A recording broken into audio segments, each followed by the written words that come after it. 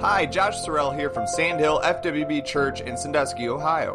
The podcast that you're about to enjoy was given live before our congregation here at Sandhill, and we pray that this podcast will encourage and challenge your walk with Christ. For more sermons like this, as well as additional Christian content, visit our website at www.sandhillfwb.com or check out our social media pages on YouTube and Facebook, keyword Sandhill FWB Church.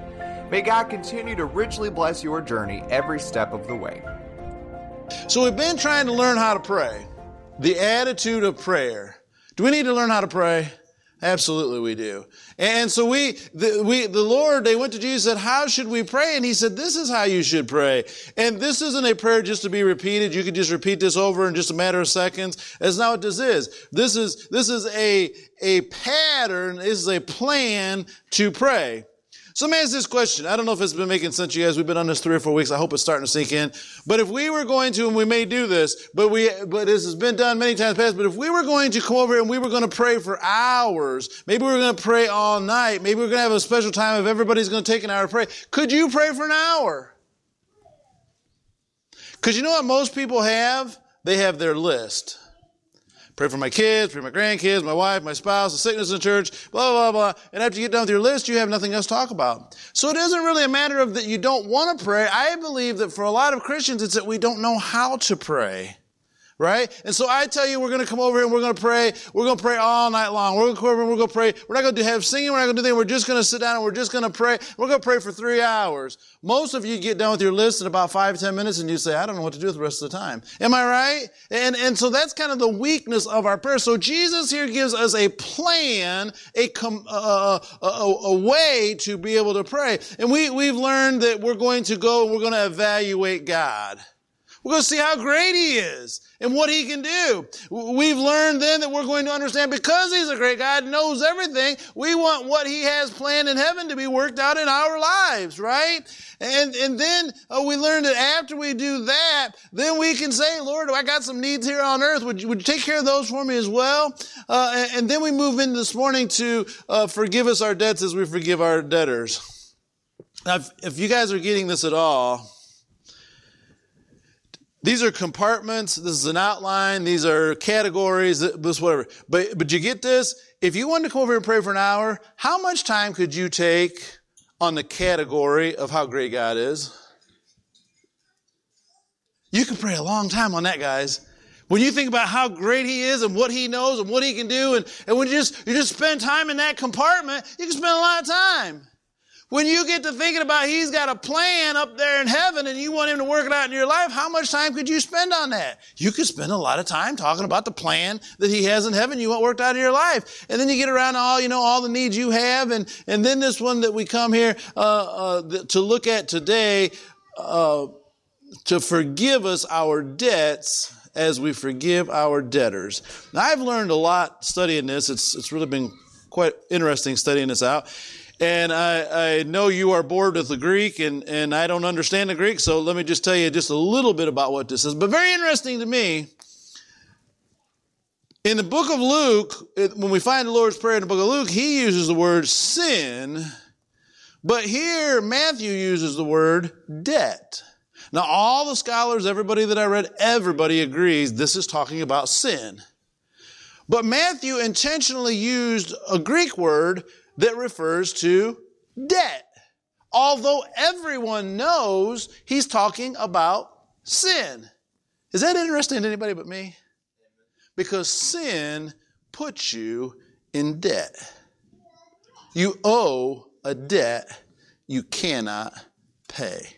So Matthew's making that clear in a language that we all understood. He's talking about, not talking about money, he's talking about sin, but he used the term that would reference debt because he's trying to get that point across. We owe a debt. So interesting to me that is one of these compartments. I mean, it's not hard. I don't think anyone's going to say, why would he make a compartment about how great God is? No one says that, right? We understand. If you're going to pray, that's a really good place to start, how great God is. It even makes sense that He's got a plan for my life, and, He's got all those plans in heaven, and I want to pray that He would have His will in my life. That makes sense. And I mean, come on, guys, we got to pray every once in a while for some of the things we need here on earth. That all makes sense. But why would He take an entire category to say, forgive me of my debts? Why would He do that? And it's a category, guys. It's a compartment we need to dive into. So we're going to try and answer. It's not really an outline this morning. It's more 7 questions we want to answer. But I believe these are critical theological questions that need to be answered.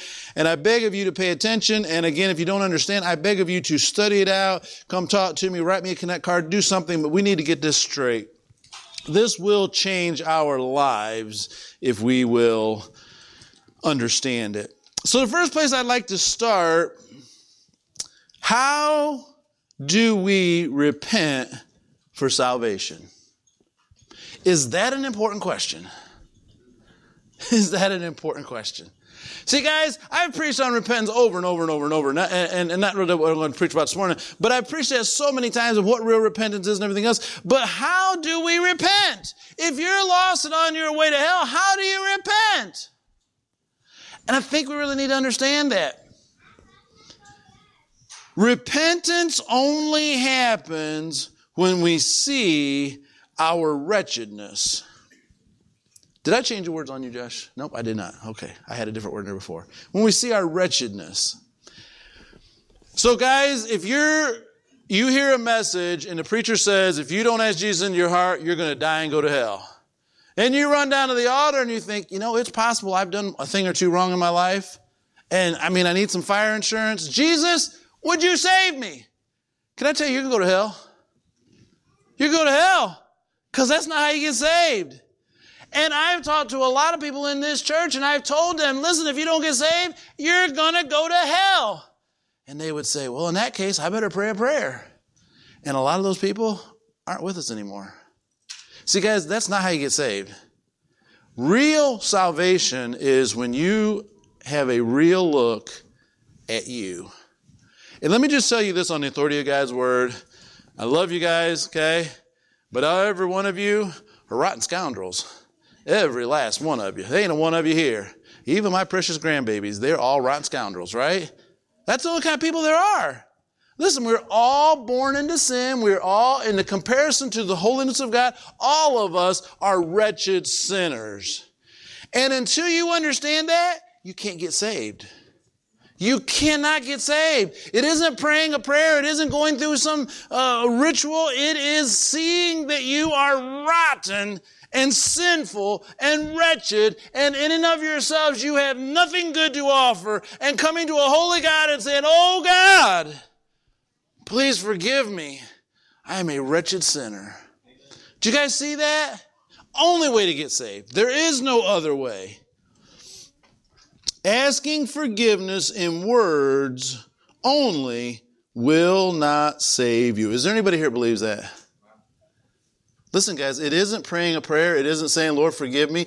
It is opening your eyes and seeing how bad you really are. And we talk about that a lot around here, and I hope that is sinking in. But listen, guys, we're not good people. Your pastor is not a good person. Your pastor is a rotten, dirty sinner who, without Jesus Christ, you would want nothing to do with me. You would not want to be my friend. You would not say he's a good guy. You wouldn't like me. Without Jesus Christ, I am a horrible person. And I know things about me that even Renee does not know about me. And without Jesus Christ, I know what I would do, and it would be horrible. So I am a horrible person. And so are you. And if you get that straight, then you understand why you need to repent. And if you don't get that straight, you're just praying words the preacher told you to pray, and you're not going to get saved. Okay? So once you see how wretched and sinful you are, humility, brokenness, and a desperation are the results of seeing your sin. How can you really see who you are, who the Bible says you are, and come to God with your chest puffed out and saying, God, you're lucky to have me? Not if you see yourself. If you see yourself, you say, God, why would you want me? I know I'm a wretched piece of dirt. Why would you want me? Right? It humbles us. Not in a woe is me, not as in I'm a nobody or no, I'm no good. As in I have nothing to offer God because he's holy and I am dirty, sinful. Right? So we have to have that. It humbles us. It breaks us down. It breaks our pride down. It causes desperation. Does anybody here remember when people used to come to the altar because they were desperate to find Jesus? It wasn't a nonchalant, casual transaction that I just need to take care of. It was a desperation. God, I'm going to go to hell because I am a sinner. Would you save me? And guys, there's a huge difference between those two. We need to understand who we are, and that will humble us. A lot of talk in our church about humility, a lot of talk about being humble. But guys, can I tell you the best way to be humble is look in the mirror. Have a real honest look. Take your halo off. Look in the mirror and say, oh God, how would you ever accept me as one of yours? Right? That's how we have humility. So, this explains so many professing Christians who aren't saved. Is that too harsh? Is that too harsh? There's a lot of people who say, I'm a Christian. They don't live the Christian life. They're not saved. They're not going to go to heaven, but they say, I am a Christian. Could it be the reason for that is there's a whole lot of people who have come to this altar and prayed a prayer, but they did not repent because they did not see how rotten of a sinner they were. And guys, that can explain a whole lot of what we see in the church today and a whole lot of what we see in Christianity is we have people who think they're saved and they're not saved because they've just seriously never looked in the mirror to see their sins. So Josh always tells me, Dad, you have these titles that nobody understands but you. He's probably right about that. And I try to not have just because I could have named this, you need to repent, right? That would have been real catchy, right? Or something like that. But I try to think of something that will stick with it. I try really hard to think of, and I don't have the coolness to come up with a cool title. But here's what I'm trying to say. Listen, guys, there's only one entrance for salvation. We've heard Jesus is the way, but how do you get on that way? You look in the mirror, you see who you are, and you repent of your sin. There's only one way to get into this thing. The entrance is repentance, or you didn't get in the way. If we don't come in that gate, we are still lost. Does anybody here believe that?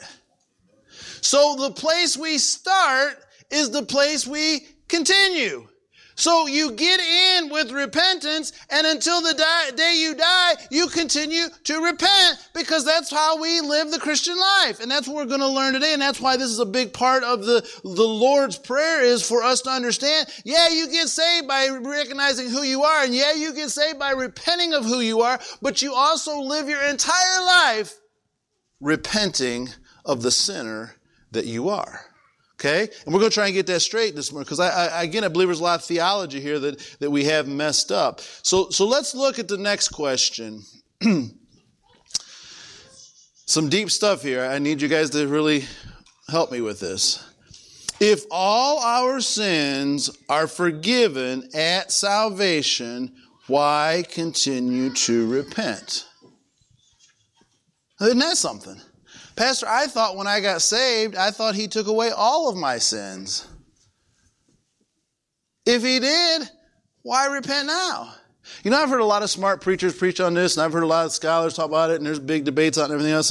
And there are those who say, all of your sins were gone, so repenting is kind of no biggie. And I've heard other ones say, well, if you don't repent, you're going to go to hell, and all these different theories about, but what does the Bible really say?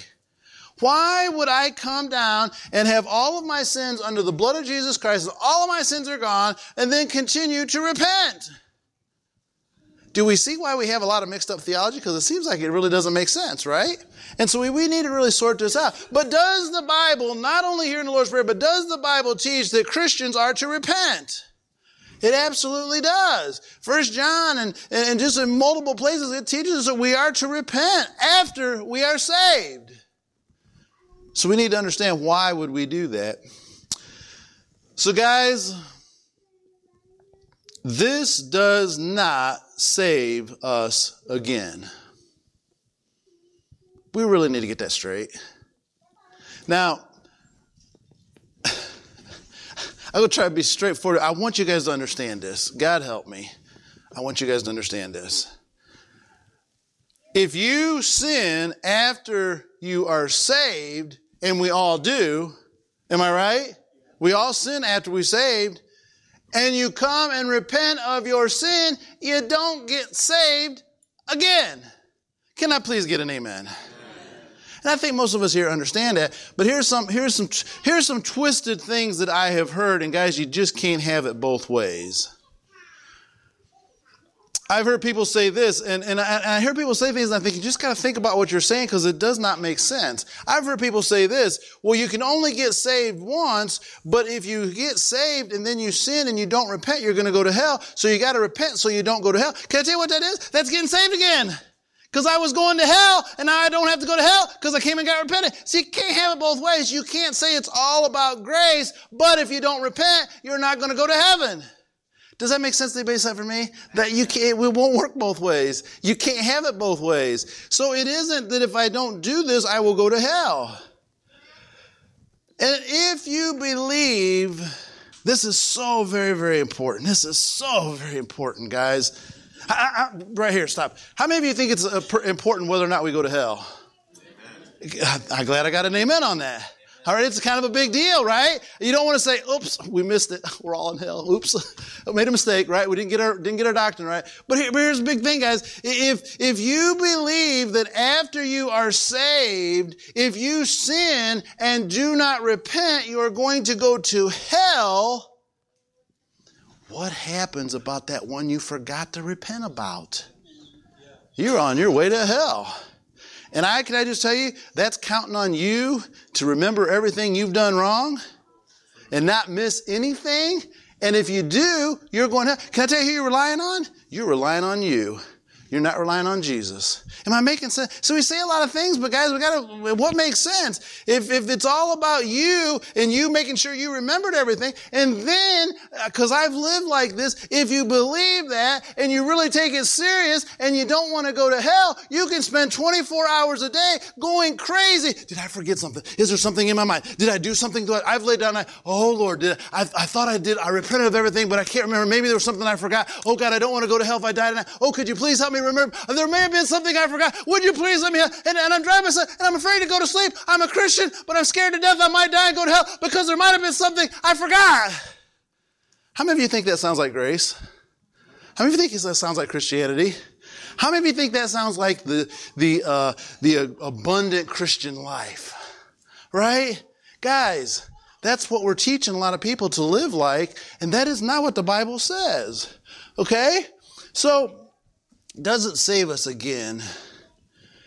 It simply can't be all about grace and dependent on us repenting of our sins. It can't be, guys. It can't be all Jesus and all you at the same time. It can't be all grace and all you repenting. It can't be. You can say it's not about grace and it's not about Jesus, it's all about me. Okay, you can have that, but you can't have it both at the same time. Right? Does that make sense to anybody? So guys, we got to figure out who's this about. But can I tell you, Jesus Christ came to die here on this earth. He came and lived as a man in a flesh, and he died upon a cross to pay for all of my sins. And he said the one requirement you have to have is to see who you are, repent of your sins, and trust me to get you to heaven. And that'll get you there, guys. And so I lay my head down at night knowing that I am saved because I trust in Jesus.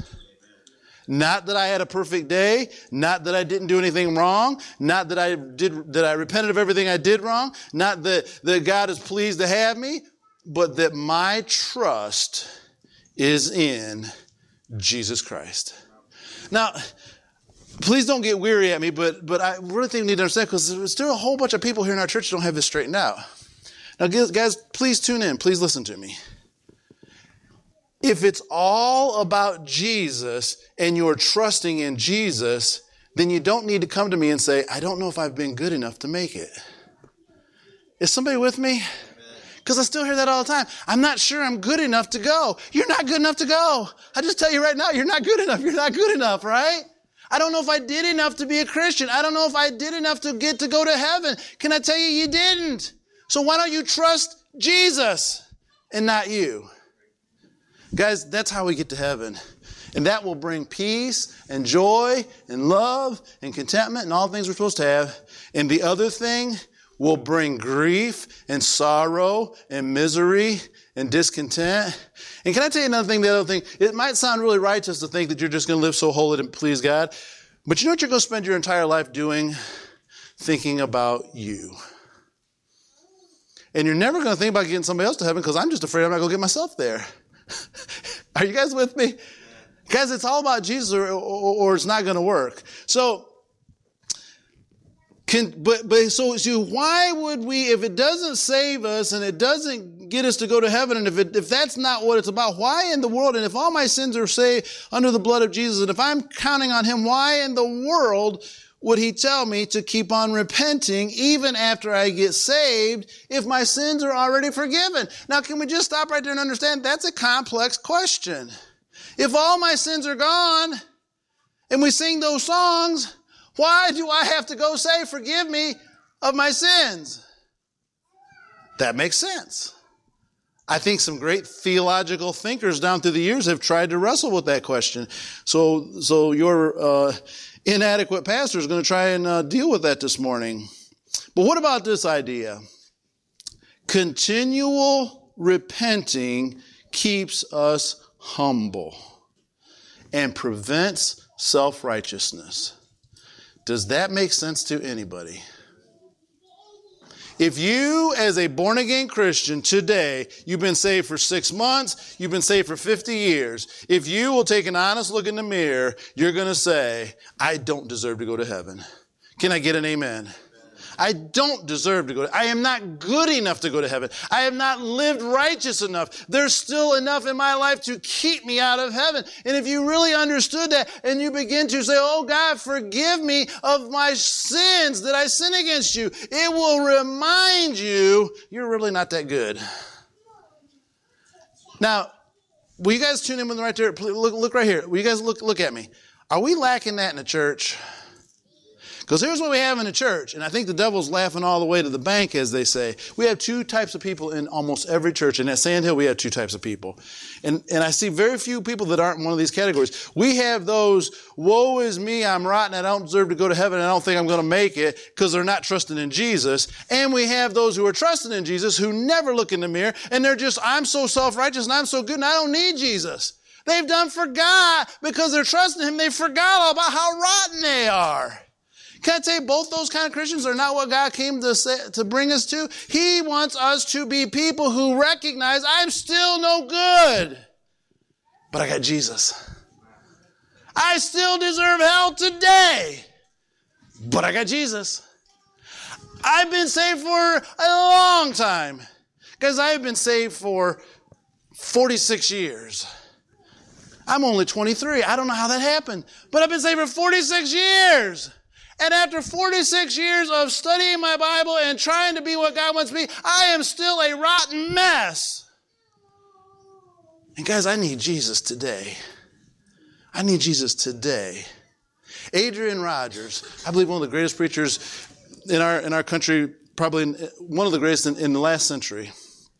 He said this: I wouldn't want to count on the best 5 minutes I've ever lived in my life to get to heaven. Do you guys get that? Take all of your 46 years and the best 5 minutes when you thought you were in the perfect will of God. If you're counting on that to get you to heaven, you're going to hell. Do you guys get this? So it's got to be about him. And if we continually recognize it's about him and we continually recognize we're not good, then we will stay humble and we will not have self-righteousness. Continual repentance brings sanctification. It continually brings sanctification because we're looking in the mirror and seeing where we need to change. You are looking in the mirror every day. Saying, forgive me with my lips won't work. So you hear this message and you've been saved a long time and you come to church and you read your Bible and you pay your tithes and you hear this message. You say, okay, pastor says I need to repent. So Monday morning I'm going to say, Lord, would you forgive me? Guys, that doesn't work. It's an honest look in the mirror to say, I'm still not what I should be. Are you guys with me? It's that honest look of God, I'm not what I need to be. Now, this is important we need to, when we will repent after we get saved, it maintains the wonder of grace. It breaks my heart, but I see this too often. When we sing Amazing Grace, how sweet the sound that saved a wretch like me. When will this be over?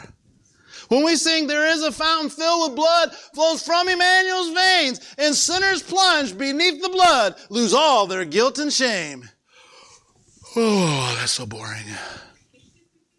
When we sing about the amazing grace of God and all of the things of our forgiving us of our sins, Christians are bored stiff because it was so long ago they forgot how precious it was. I've noticed something, this may offend some of you, but I've noticed something about contemporary music. Has anybody noticed there's an awful lot of contemporary music? And you know what they're singing about? How bad they were, and Jesus came and got them. I mean, that's what most all the songs are about. And you know what I'm thinking? And a lot of you say, well, they don't look like Christians, they don't dress like Christians, they don't look like a Baptist, they're not all clean cut and everything else. But can I tell you what? They remember that they're rotten. And they remember they need Jesus. And some of us cleaned up, sanctified people have forgot we need grace. Guys, we need grace today. We need grace right now, and we lose our focus on how precious it is. Can I just tell you, if you've been saved for 46 years or 56 years or 113 years, when they sing Amazing Grace, you ought to still say, I once was lost, but now I'm found. I was blind, but now I see. Amen. God made a change. And I beg God that I never get used to that. And guys, when we get used to being saved, when we get used to being forgiven, we're in a very dangerous place. And as I studied this out and as I read this, I thought, Lord, it's no wonder you put this in here for our daily prayer, for a whole entire category, compartment, part of the outline, whatever you want to say, part of the plan to get down and recognize I need grace. I need forgiveness. I need Jesus every day. So number 3, what happens if a genuine Christian stops repenting? So we're not talking about a false professor. We're not talking about someone who says they're saved. Someone who genuinely, earnestly gets saved. Their sins are under the blood. They did it exactly right and they got saved. Maybe they came in, they really recognized how rotten they were and they prayed a prayer and they genuinely got saved. And after that, they quit repenting. I think that is an important question. What happens if you quit repenting? So remember, it's where we start. Where we start is where we continue, right? That's what we got to do. We got to continue doing this. So what happens? So here's what happens, guys. Pride and self-righteousness take over. Don't we see this all the time? People who are really saved are so full of themselves, and they're obviously not repenting. You can't act that arrogant and repent. Is anybody with me? You can't be that full of yourself and be looking in the mirror asking God to forgive you. So Jesus said you need to repent daily so as you don't get full of pride and self-righteousness and arrogance. I've preached this so many times. Me and Renee have spent hours and hours and hours. And I know you guys are sick of hearing me say this. But guys, they simply can't see their sin. Is there anybody at the Sandhill Church that is quite obvious they don't see their sin? Do you like this? Yes. Could it be it's because they quit repenting? Renee asks me all the time, Gary, you preach that right to their face and they agree with everything you say and then they keep on doing it. I know. And Gary, that is wrong. That is sin. They can't see themselves. And guys, it's a scary place when you can just continually sin and you don't even know you're doing anything wrong. Is anybody with me? Guys, this is serious. We have people who call themselves Christians, who I believe are Christians, who have stopped repenting and they just can't see their sin. And I've struggled with this forever and I've preached on this over and over and over again. But could it be the answer to our problems is if you can't see your sin, you need to start repenting? and you'd be able to see where you're wrong. I think it would change a lot of things, guys. This might sound a little bit harsh, but I believe it to be true. When a genuine Christian stops repenting, they get a hard heart. They get a hard heart. Listen, guys, preaching doesn't move them anymore. You can preach the bark off a tree. You can go up one side of their life and down the other. They'll amen you. They'll sit there content as they can be and go out and eat lunch and never think one thing about it. It has no, have we seen that? Have we seen that in church? It just has absolute, you know why? They stopped repenting. They've convinced themselves, I have arrived and I don't need anything more. Their preaching has no effect on them. They haven't changed in years. Listen, guys, this is so very important. I feel like I could preach a sermon on each one of these points, but let me tell you this is so very important. If you've been saved for 3 years, if you've been saved for 1 year, and you say nothing's really changing, you better stop and take a look in the mirror. If you've been saved for 20 years, 10 years, 30 years, whatever the case may be, and you can say, you know what, nothing's really changed in the last 10 years. Guys, we better stop. We better stop and see there's something wrong. It is a continual change. I just told you I've been saved for 46 years, and God still continuously shows me where I need to change because I am still so sinful. And I am on a continual basis looking at myself and saying, God, how do you even keep me around? And trying to change. When you lose that, and we've seen Christians for 10 years, 15 years, 20 years, nothing has changed. They quit drinking, they quit smoking, they quit committing adultery, they don't look at pornography, and they go to church. That's all I need. And I don't need any more than that. And until I do one of those, I don't need to change anything. Guys, do we see how that does not line up with the Bible? Doesn't line up with the Bible, guys. So we need to repent to remind ourselves of how bad we are. I wrote this. Maybe this is a little bit sarcasm on my side.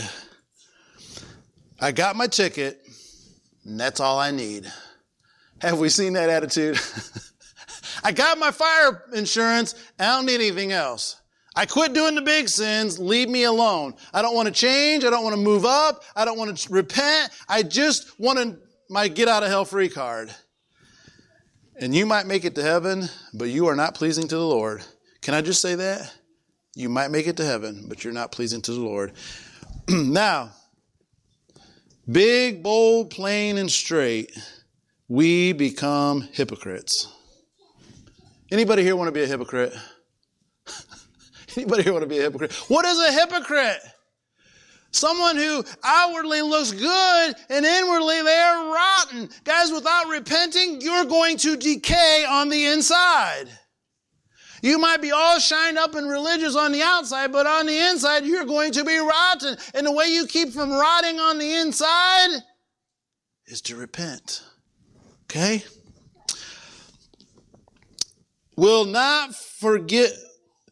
So we go now from, Lord, forgive us our debts. So we're asking God to forgive us our debts. Let me throw one thing in here real quick. Well, let me read the point and I'll show you in the verse. So now the next thing we go to is, as we forgive our debtors. So will not forgiving others cause us to lose our salvation? So I'm saved, my sins are gone, but Bessie makes me mad. I won't forgive Bessie. So does that mean now I no longer am saved? Because that's really what that verse says. Isn't that what that verse says? It sure sounds like that's what that verse says. And again, this has been debated by a lot of people. A lot of scholars aren't looked up at it. But some interesting things. Again, I know you guys don't care about the Greek, but let me just give you just a little bit here. Very, very interesting to me. I thought this was so profound. You completely miss it in the English translations. But here's what in the Greek what you have. Verse number 12. Look at it with me. Verse number 12. And forgive us our debts. In the Greek, that is in the past tense. It's already happened. And then it says, as we forgive our debtors. That is in the continual now tense of the verb. So one is saying it's already been done, not asking that it happen now, but it's already been done in the past and it's over. And the other one is saying it's ongoing right now and continues to be. Do you guys see that? Now you read your text, you say, because you read it and say, well, that says right there, if I don't forgive other people, I'm going to die and go to hell. It's really not what it says. It's what it sounds like it says in the English translation. So let's look at this. You're a genuine Christian, but you won't forgive other people of their sins. So you lose your salvation. So here's a real important thing. This would contradict other scriptures. So the Bible says we're saved by faith through grace, right? The Bible says being therefore justified by grace. The Bible has all these scriptures that say it's not of works, it's only by grace, it's only by faith, it's by the blood of Jesus. There's a whole bunch of scriptures that say that. And then there's this one here that says if you don't forgive others, or forgive us our debts as we forgive others. So if that means at that point, now you have two scriptures contradicting each other, do we see that's a problem? That won't work, guys. So we got to figure out. So all of those other scriptures, maybe they are wrong and we need to figure out why we lose our salvation here. Or we look at this and say, maybe this isn't what it means. But it contradicts scripture, so it can't be both ways. So here's the answer. Forgiving others does not earn salvation. It is evidence of it. Now, how many of you know if you go down to Walmart today, if you go out to the workplace, if you go down to the bar, go to your house, your family, how many of you know that sons of Adam are not a forgiving bunch? We just don't like to forgive, right? We're not a forgiving people. So by and large, all of Adam's family, all of the human race do not forgive other people. So when we as Christians come along and start forgiving other people, we begin to show evidence that we're different from everybody else. So it's not earning our salvation. That would be works. Guys, forgiving other people is a work. That would be work salvation, which the Bible clearly does not teach, but it is showing that we have salvations. And this is what Christians do. It's the feeling of being in the family. Okay? So hold on to that thought. Let's go on to the next question. This is so very important. Please tune in for this. This is so important. Now, a lot of you really need to hear this. Why is it easy to forgive others for those who are close to God? You say, Pastor, I just have a real hard time forgiving other people. You won't believe what they did to me. You don't understand how bad they've been. I just can't forgive. I've had Christians say, I just can't forgive them what they did. I just can't forgive them. You know what that tells me? If I could be real blunt, you're just not very close to God. Because if you was close to God, you'd realize how bad you are, and you'd lose all that self-righteousness. What do we do every time someone's doing something to us that we don't like? We focus on their sins and forget all about ours. Right? You know how you can be more forgiving? When you just recognize how bad you are, then you can easily forgive them. So if we stay close to God, it'll be easy to forgive others of their sin. You will see your sin if you are close to God. When you draw close to God, your sins will become evident and it'll be easy to forgive others. Those living in real repentance now won't be critical of others. What about that? Come on, guys. Amen. If you can't say amen, say ouch. All right? Ouch, right? Those living close to God, those who see who they really are, aren't running around pointing fingers at everybody else in the church. It's not as good as they are. It takes away your critical spirit when you see who you really are. But stop looking at yourself. Can I just tell you, I have seen some pretty rotten people in this church look down at all the other bad people in this church. And you want to say, why don't you look in the mirror? Right? But listen, I don't care who you are. I don't care if you're the pastor of the church. If you look in the mirror, you'd stop being so critical of other people. Because you recognize how bad you are. The thief on the cross. Does anybody remember what he said?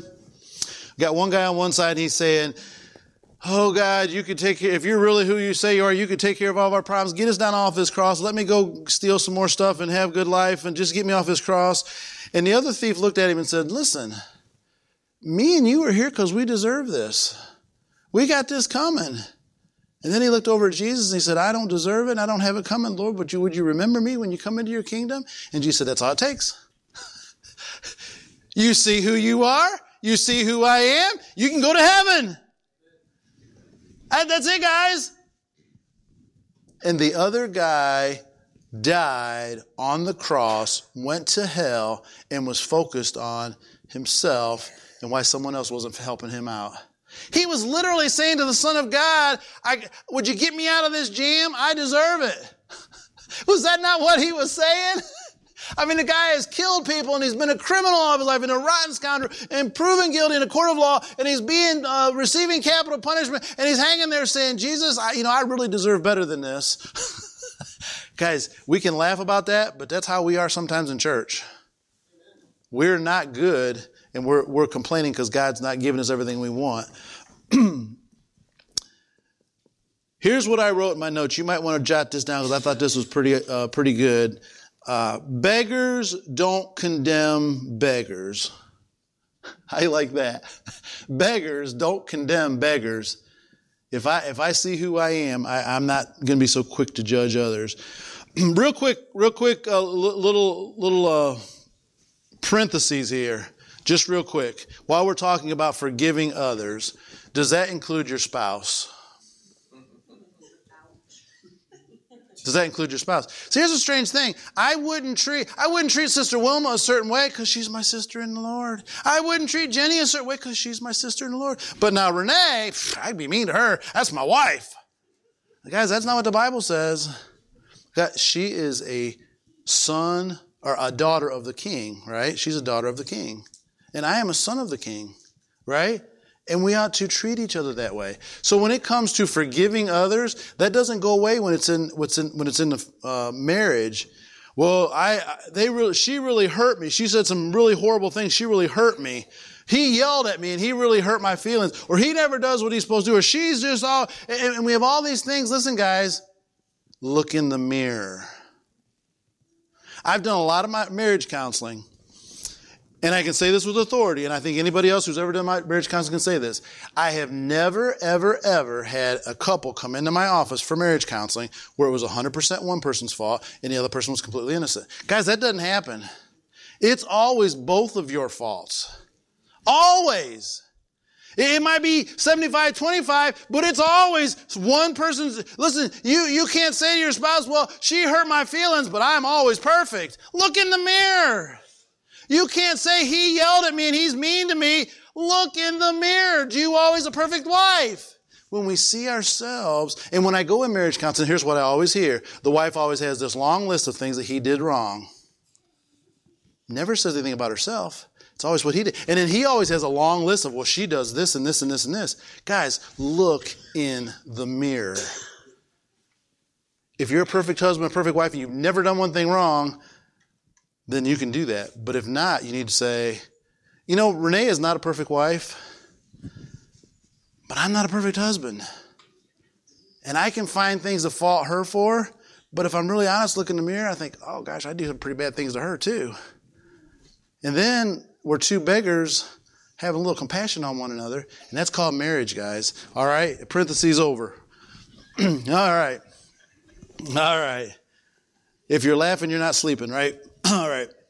How do we, I think this is the hang up for a lot of you, and I really want to hit this hard, and we'll try to get through this. How do we forgive and not approve? Well, Pastor, if we don't cold shoulder them and be rude to them and get in their face and be ugly, well, they're just going to get by with sin. Guys, where does it say that in the Bible? Where does it say that in the Bible? Right? And if I forgive them, then I'm not being righteous. Well, I think Jesus said a little something about if you do that, you make yourself a judge. Okay. Guys, you're not the one in charge here. Right? So let's look at who is in charge.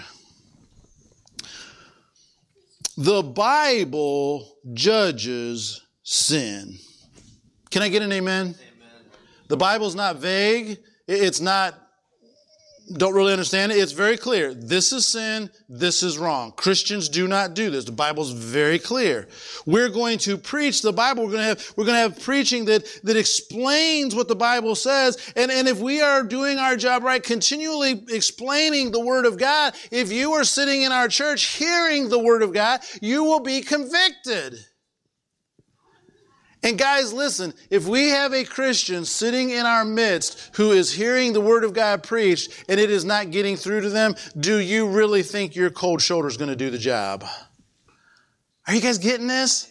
It's not our job to condemn others. It's our job to stand on the Word of God. So how do we forgive them and not approve? We let the Word of God condemn them. So if the Bible judges them, if the Bible judges sin, then we will judge with the Bible. So the Bible, once it is preached in a church and we have consistent preaching on the Word of God, we have established what is right and what is wrong. Listen, guys, we have established around here what the Bible says we're supposed to be.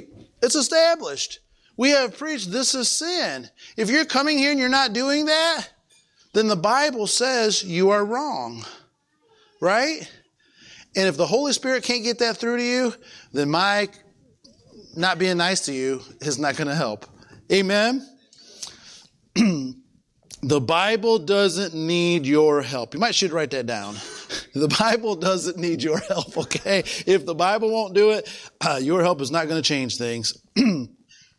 We also apply the Bible to our lives. So it's great to say Gary preached on that and they're not living up to it, but are you living up to everything Gary preached? That's being preached from this pulpit. Are you living up to what the Word of God says? And guys, that's a question. So you can't harshly judge others and then look in the mirror and say, well, you know what, there's a whole lot of stuff I don't do either. Am I making sense to anybody? Is this making sense? Guys, we gotta evaluate ourselves, and the Word of God judges us. Last question. And this is important, guys. You really need to tune into this. What happens to a real Christian who does not forgive others? So you're genuinely saved, but you're holding a grudge. Have we ever seen Christians holding a grudge? That's a funny question, guys. That's a joke, all right? Have we ever seen Christians holding a grudge? Yeah. Amen. Is that commonplace? Amen. Now, it's not right, but it's commonplace, okay? So we have Christians who are holding a grudge. Now, it says here, forgive us as we forgive others their debts. So what happens when this real Christian does not forgive others? So first, let's look real quick. I don't think this is in your notes, but let's just make sure we get this. What is forgiving others? Is forgiving others, so Bessie, I forgive you for how rotten and bad you've been to me, and I forgive you, I come and tell you I forgive you, but I'm going to go tell everybody else in church how rotten you are. Did I forgive Bessie? No, and I hear that, I forgive them, but then you're still running them down everywhere you go. Guys, that's not forgiveness, okay? Is forgiveness, I'm going to tell Bessie I forgive her, but then I'm going to make sure I'm rude to her every time I'm around her. That's not forgiveness, guys. And lastly, some of you need to hear this. Forgiveness is not I forgive them, but I'm going to lay awake at night or sit in my chair thinking about how rotten they are. Guys, that's not forgiveness. Forgiveness is you forget about it. You let it go. You're done with it, right? And dare I segue backwards, that applies to your spouse, right? I forgive you, honey. I'm going to sit here and brew on it until the next time I need to bring it up, right? All right, guys, we're going to forgive them, all right? All right. Those Christians who won't forgive others, they can't see their own sin. And we've already covered that, but guys, that is so important. When you decide you won't forgive other people, you just get cold-hearted and you can't see your own sin. And I know there's a lot of confusion in this. I don't have time to preach this, but is that not the very definition of backsliding? When you get to the place that the preaching has no effect on you and you can't see your own sin, guys, that's backsliding. That is backsliding. And so that's what happens when you won't forgive other people. God's process breaks down. So we have this beautiful process here of God saying, if you would remember that you are a sinner after you are saved, you continue to ask for forgiveness and keep your eyes on how great grace is, and then you'd forgive other people of their debts. This beautiful thing would keep grace alive in you and would bring you joy and would bring you peace and bring you happiness. This whole program that I have would work so beautifully. But when you stop forgiving others, it breaks the process. And now you don't see how great grace is. And now you don't see your own sin. And now you don't have joy and peace and love and all those things. Now you have misery. Have we ever seen Christians, and it's their business whether they're Christian or not, but have we ever seen Christians who were absolutely miserable and made everybody else miserable because they wouldn't forgive somebody else in the church? Guys, there's your answer. Bible doesn't say they're going to hell. Bible said they're going to be miserable. And I just want to ask this question. If you make it to heaven, I keep picking on Bessie, but I'm allowed to. If I hate Bessie and I hated her for the last 30 years, and I by some chance make it to heaven, how do you think it's going to be standing before Jesus explaining to him that whole thing? For 30 years, I wouldn't speak to her. For 30 years, I hated her guts. For 30 years, I told everybody how bad she was. But hi, Jesus, good to see you. You think he's going to say, great job, Gary, you did good. Guys, that's something to think about, right? So, we need to forgive others if we don't want to fall into this situation. I want you guys to read with me. I see you put your notes away. Get them back out, please. I want you to read this with me because I thought this was profound. It's out of a commentary. But I thought this really describes these verses that we just tried to explain to you guys. You say, Pastor, you should have just read that paragraph. We could have went home right after that and we wouldn't have heard all that, right? Okay. That probably would have done a better job. One does not gain forgiveness by forgiving, but a person evidences his or her forgiveness by forgiving others. Does that make sense to anybody?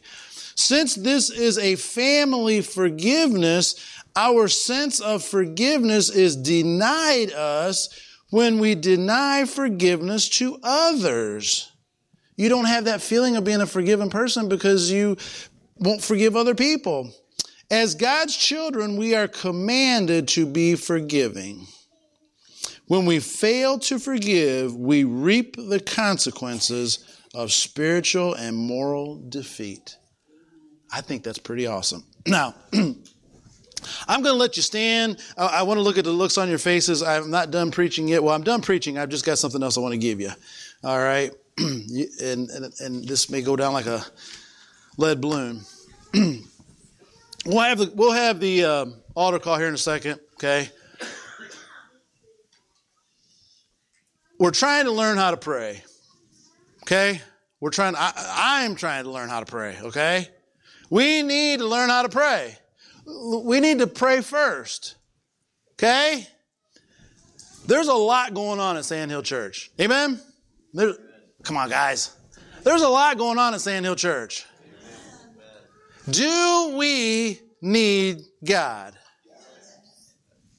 Guys, listen. You can't depend on man. You can't depend on your pastor. You can't depend on anybody else. We need God. We need the Holy Spirit to come take control. And that's been my prayer daily. God, come take control of our church. Just take control of everything we're doing and do something great in our church. We pray that this message has stirred your soul as you continue on for Christ. If you've been blessed by this sermon, we encourage you to share this podcast with others that we may together embolden each other for the kingdom cause.